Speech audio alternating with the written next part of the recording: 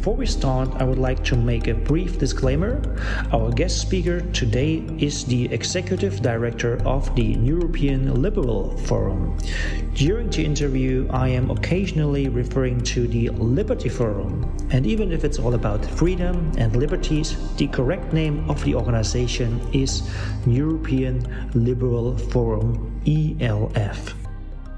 Hello and a very warm welcome to this episode of eSIP's Global Economy Podcast. My name is Matthias Bauer, Director here at eSIP, and our guest today is Daniel Kadek, the Executive Director of the European Liberty Forum.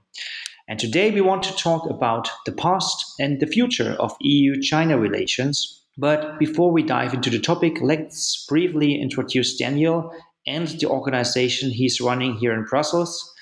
Daniel, you are the Executive Director of the European Liberty Forum, an organization advocating human rights, freedom, democracy, equality, and respect for the rule of law.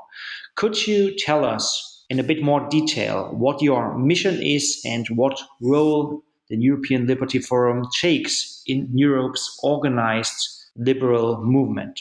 Very good morning, and Matthias, thank you so much for having me on the podcast. Well, the European Liberal Forum is an interesting being, if you will. You mentioned what we try to do, and we can summarize it a little bit, that we try to find liberal answers to European questions. So our mission is very simple, and that makes it also sometimes very hard. We want to create a liberal future in a united Europe. And we as an organization have three branches, if you will. We are a network of now 47 member organizations all across Europe, which also includes the UK, Turkey, and the South Caucasus, the Western Balkans, of course. We are a think tank. That means we try to come up with policy solutions with books, publication, policy papers, but also discuss European matters during conferences. And we are a classic foundation. That means we want to enable and empower citizens to stand in the political arena in different political organizations like think tanks, like civil society organizations, to help us find those solutions and to have this liberal future in a united Europe.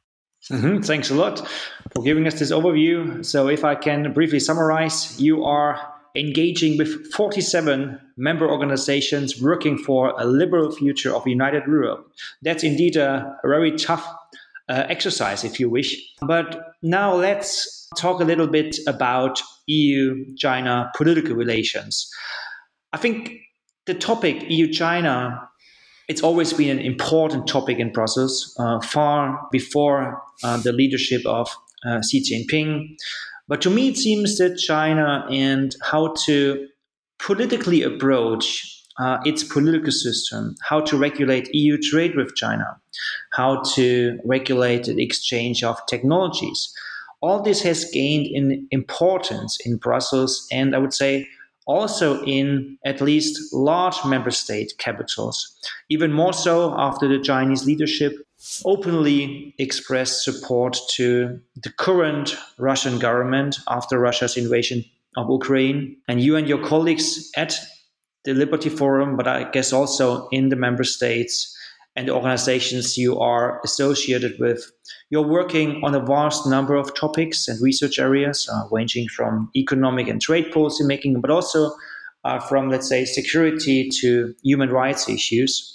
And you and your colleagues also work a lot on EU-China relations, closely working with members of the European Parliament, particularly the Renew Group, previously ALDE, a liberal and conservative group at the European Parliament. And in 2019, just to give you an example, the European Commission already characterized the People's Republic of China diplomatically as a cooperation partner, a negotiation partner with conflicting interests, but also an economic competitor and a systemic rival. Now, what is it that European liberals are currently most concerned about with respect to development of China's political regime and China's system of economic interventionism? Indeed, you touch upon a lot of topics that are indeed interesting for us. And you mentioned that we as European Liberal Forum are indeed involved in economy, trade, security, and human rights. And these are all lenses through which we have to have a look at China. And I would like to stress one more thing that you mentioned. It is not only about economic competition, it's about systemic rivalry. And that's something that I'm afraid, will see a lot more of in the future. And if you want to know what liberals are really concerned about with regards to China, you have to look at the EP report on the EU-China strategy that was voted on in 2021. And Hilde Waldmans from the Renew Europe group, coincidentally also the president of the European Liberal Forum, found, I think, a very clear language. And this is indeed this multifaceted issue. It is the economic dependency on the one hand, and on the other hand, the economic interventionism of China, not only in China itself with a lot of subsidies, even though Europeans should probably not complain about that, but it's also the economic interventionism in Europe, the massive expansion into Africa. And this, within the framework of the strategic autonomy, European Union has to have a clearer stance on that. So it's the economic side. It's the human rights side, of course, with the, well, let's call a spade, concentration camps that China has built for minorities. It is the regional influence that China is exercising and the clear security threats that it is dishing out to countries. I would like to stress the word countries, like Taiwan. But it's also the massive political influence that China is exercising with its economic power. And if you look at how certain big American companies have been reacting to China and the lack of criticism towards China in areas where there should be a lot of criticism, I think that speaks volumes. But what also speaks volumes is how, especially across the Atlantic, the US has reacted, especially in 2019, when blocking Huawei from taking over 5G infrastructure in the country. So it's this multifaceted problem that we have, but the liberals are taking a very strong stand on that, and that's why I very much encourage you and the listeners to look into the 2019 report of the European Parliament, voted in favor by 570 votes, and which is, I think, a very clear signal in support of that. But digging just a little bit deeper, what we've seen in the last couple of years is this very interesting attempt of China to get a stronger foothold in Europe. And this is also something that European liberals, also from the ALDE party, by the way, are very much aware of. That China has been investing massively, that they have been buying technology from Europe, exporting it to China and selling it back to us. So again, the issue of strategic autonomy is very important, and how we stand toe-to-toe to an economic competitor and the systemic rival that is not sharing the values that we hold so dear in Europe. This is the big question that will come on, or that is on our plate at the moment. Okay, so Europe's organized liberals, they are closely watching China, what happens internally with regard to economic interventionism, what happens externally with regard to pressure put on countries in Africa, countries in Europe itself. And in the report that you released in 2021, you found a clear language. Now, this speaks for Europe's liberals, right? And I wonder if these views are actually shared by other influential political groups in the European Parliament, such as the Conservative and Social Democrats. I think on the surface, we see language that is pretty much similar to the challenges that you just raised, also the language that you used. But are there at the same time still kind of differences in the day-to-day politics? And how does this translate to actual EU policies that could find sufficient support in the European Parliament? As I said, the report of Hilde Waldmans in the EP was voted with 570 votes in favor, 61 against, and 40 abstentions. I think that that sends a very, very clear message that there is a unity between the European political families, especially when it comes to the center and its peripheries. We don't have to beat around the bush that the far left and far right are a little bit more susceptible when it comes to the messages that are coming from China. But the center, there seems to be a very strong alliance on that. And December 2020, we had the conclusion of the EU between EU and China of the Comprehensive Agreement on Investment, which would grant us a lot bigger level of access to the Chinese market, but the CAI, that way around, has still not been ratified. So there, you can also see that there is a certain reluctance that you see in the European Union when it comes to China. And this is all after what I would call this honeymoon phase or investment in China, this gold rush, if you will. And I think there is a lot of sobering up that happened, both on the economic side, but also on the political side. And if you listen to members of European Parliament like Katarina Rinzema, who sits on the INTA committee, the Committee for International Trade, they're becoming rather hawkish when it comes to China, when it comes to Chinese-led businesses also investing in Europe, which again, there is always the big question to be made whether a company is a private company, or if the reach of the government, like in China, is so strong, if it's not really a government, if not run, but government heavily influenced companies. And indeed, I think these matters are becoming ever more relevant, especially also because you have more and more MEPs being on the blacklist in China. The ALDE president, the president of the European Liberals, Ilhan Kuchuk, is on the blacklist in China. And there have been numerous complaints that the Chinese government has launched against him and his positive attitude and friendship with Taiwan. So there is a clear sign, however, and that's always the caveat to be made. There are, of course, people who follow rather party discipline here and still have this overly rosy glasses when it comes to China. But in general, I think the trajectory is rather clear, and it's also something, by the way, that I think we can see with the stronger focus on its own geostrategic position when it comes to Europe, which is being discussed in the European Parliament. Very well. So there are many issues now that become increasingly politically unacceptable in the EU. And this is happening cross-party, putting aside perhaps parts of the, let's say, left-leaning political establishment. Now, the European Liberty Forum, so you and your colleagues, are not only engaging on political levels. You already referred to a few companies, US companies. I guess you are also talking to US companies. You are talking and engaging with many European businesses. My perception in the past was that most businesses pretty much elsewhere in the world tend to be much less concerned about, let's say, the state of democracy in China, the state of the human rights situation in China.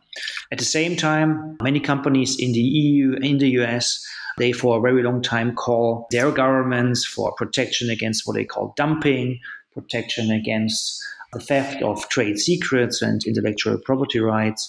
Now, what do you think? Are these concerns justified? And when it comes to, let's say, security, democracy, and human rights issues, did European businesses become more assertive in the recent past with regards to the situation in China?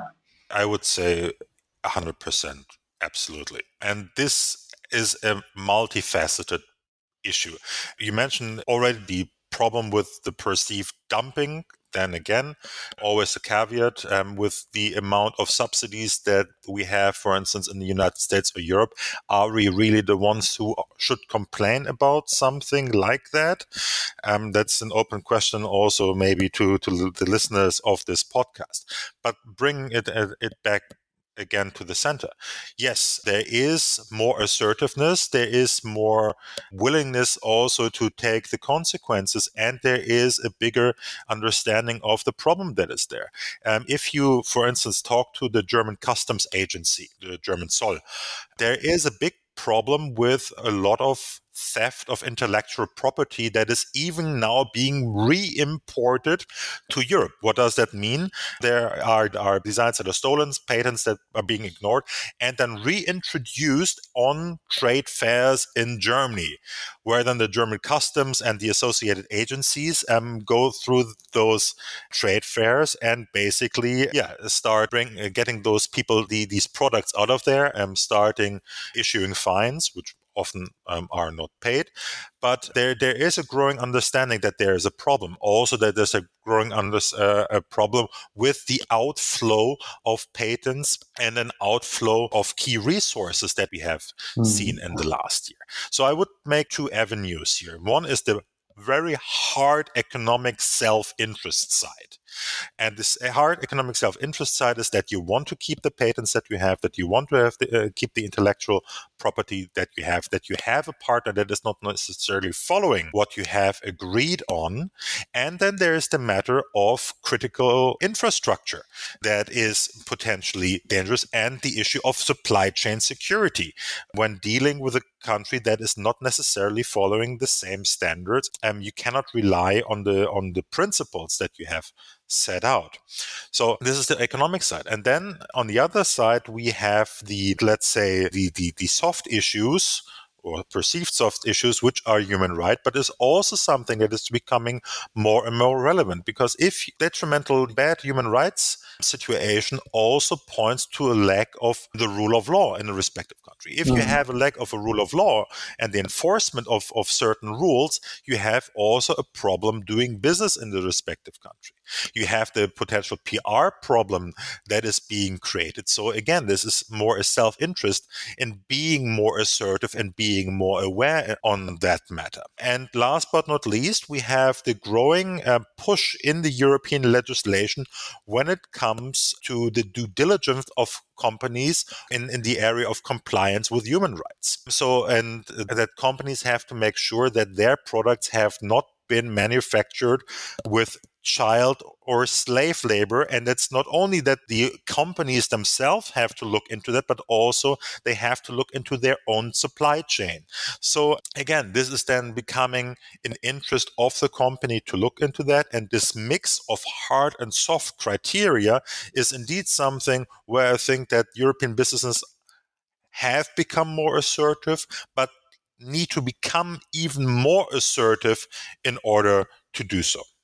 That's what I would underline as well. I was closely following the due diligence legislation lawmaking process, and there was a lot of pressure from businesses, small and large, aiming to water down the criteria and the enforcement mechanism in the EU. Now, economic self-interest, it certainly explains a lot in politics, and this is certainly true for EU-China politics. About a year ago, the EU and the US, they together launched what they call the Transatlantic Trade and Technology Council. And they underlined the geopolitical importance of protecting fundamental human rights, core democratic values, and at the same time, they aim to preserve what they call trade, investment, and innovation leadership in the world's largest market-oriented economies. And it's obvious that a key geopolitical ambition of this initiative is to contain China's rising political and economic influence globally. Now, there seems, however, to be kind of a divide in interests, and this may cause to outcomes that may not be optimal at the end of the day. As concerns the US government, there is much reason to assume that the TTC is primarily considered a platform for promoting US campaigns against China, particularly those that were launched by the Trump administration, that are still encountered with a certain political appetite by the Biden administration. And by contrast, Brussels is, based on what we know from the path of economic policy making of, let's say, the past 5 years, it's much more likely to see the TTC as a mechanism for popularizing a more interventionist digital agenda or a more interventionist industrial policy. And then you also mentioned this, there seems to be some divide between political preferences in the European Parliament and the preferences in certain member state capitals.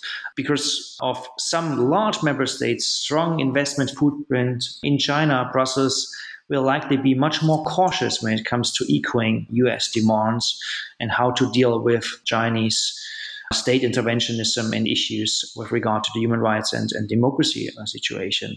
Now, Daniel, how do liberals and conservatives think about the TTC? Is it considered the right platform to address challenges related to China? And can we actually expect some, what I would call, real political or fundamental game changers for EU-China relations in the future?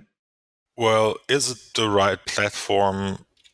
I don't know, but it's a start. It's a start, I think, in questioning certain dependencies that have been built up. And this questioning of dependency, unfortunately, it needed the Russian aggression and the Russian war against Ukraine to properly kickstart this discussion in Europe.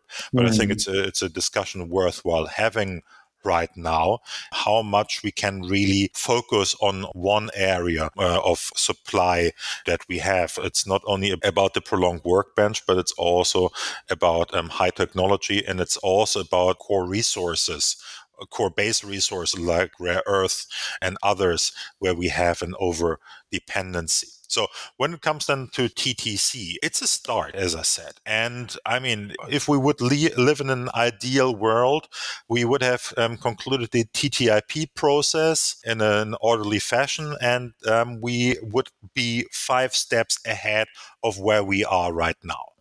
But what are we talking about? We are talking about something that you mentioned. We have this block of the pro-market oriented economies.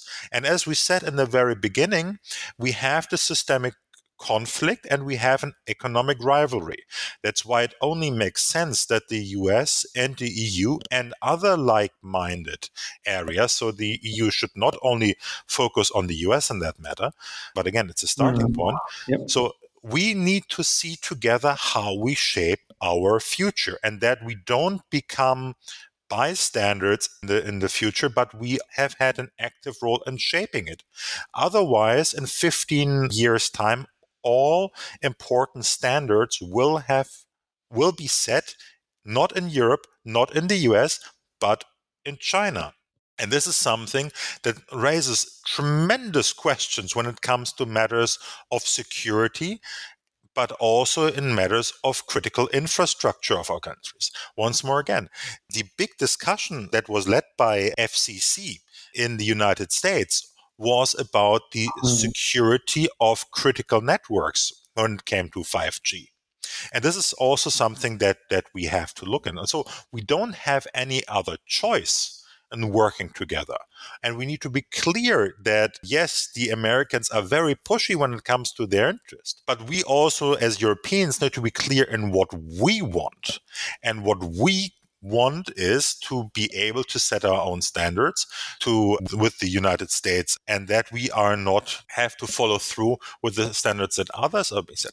That we have the supply chain security in place that doesn't rely on China and that, but we can rely on partners in the Mercosur region, where we can rely on partners in Africa with finally some proper trade agreements and investment agreements, I might add, in Africa, with Israel, with countries like Taiwan, with countries like China. So we can not only have this duopoly of EU-US relations and EU-US collaboration, but let's call it the ring of democracies and market-centered economies that works together voluntarily in order to create a space where ideas and technology and people can be exchanged. So what does that mean for TTC?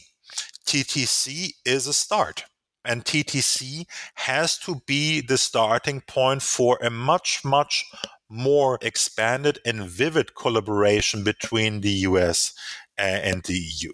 And maybe we can see, and that's, by the way, that's something we work on at the European Liberal Forum at the moment, both with our network with Renew Europe, with the ALDE party, but also our network of member organizations and like-minded companies, that we can take TTC as first step in a modular set of steps to reaching a fully fledged trade and investment ecosystem with the United States. So we will not get a revival of TTIP. The name has been burned, and the issue is, well, it's a political issue, but it has been so politicized and over emotionalized in the debates, especially in Europe. I mean, I remember the chlorine chicken discussion that we had. So let's get out of that. Let's take what should have been TTIP, maybe expand the scope, but let's break it into smaller parts. Let's have TTC as a start, but also be very conscious on the European side that this is not only there to make friends with the United States, but also a matter of own economic survival in the long run of the European countries. And yes, there's a thing, or there's a caveat, and this is the member states. Again, let's call a spade a spade.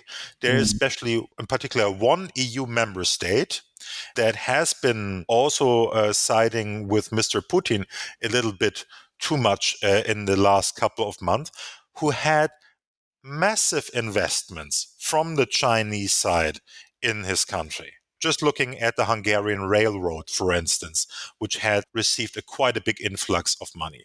If you look at the Chinese attempt with a 16 plus 1, 70 plus 1, 16 plus 1, whatever it is now, it's changing so often. Countries like Hungary were very much in the eye, and other countries in the heart of Europe, which are not part of the EU, but very much part of the integration discussion and also able to influence certain agendas, especially in the Western Balkans, have a strong Chinese footprint in them. And this only goes to show that we rather need to speed up the process, because we are not alone, because there is a economic competitor who is also a systemic rival. Very well. That was a very nice closing line. I also agree that TTC should be considered as an opportunity. It's a huge opportunity to cooperate politically, to engage in common lawmaking. I think the platform should be expanded to other like-minded countries, and I can think, first of all, of the larger group of OECD countries, also taking into account that criticism directed at the TTC is much, much weaker than the criticism that we saw during the negotiations of the TTIP, when many NGOs set up huge campaigns against the endeavor, and they were basically siding with Russia, which we know that it funded and live streamed campaigns against closer EU-US cooperation, TTIP in particular. Well, I think to come to a close. Thank you very much for your comments about the politics and also the economics shaping EU-China relations.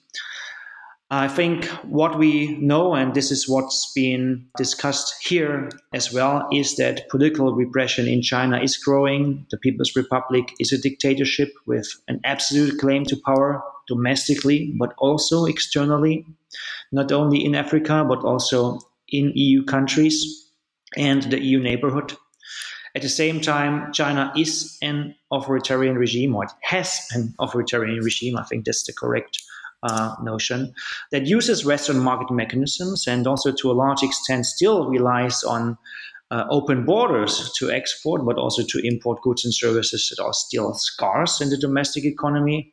And this, taken together with the country's enormous size, makes it a real competitor for liberal democracy and also a challenger of the open world economic order, which we want to protect and to belong to the future. So I believe that China will keep EU policymakers busy for a very long time, and it will keep you and your organization, the European Liberty Forum, busy for a long time. And that said, I wish you and all those advocating political and economic freedoms in the world all the best for the cause. So thank you very much again, Daniel. It was very nice having you on this podcast. Thank you so much, Matthias, for having me. And thank you very much for reaching out to the European Liberal Forum. Yeah, you're welcome. Thank you.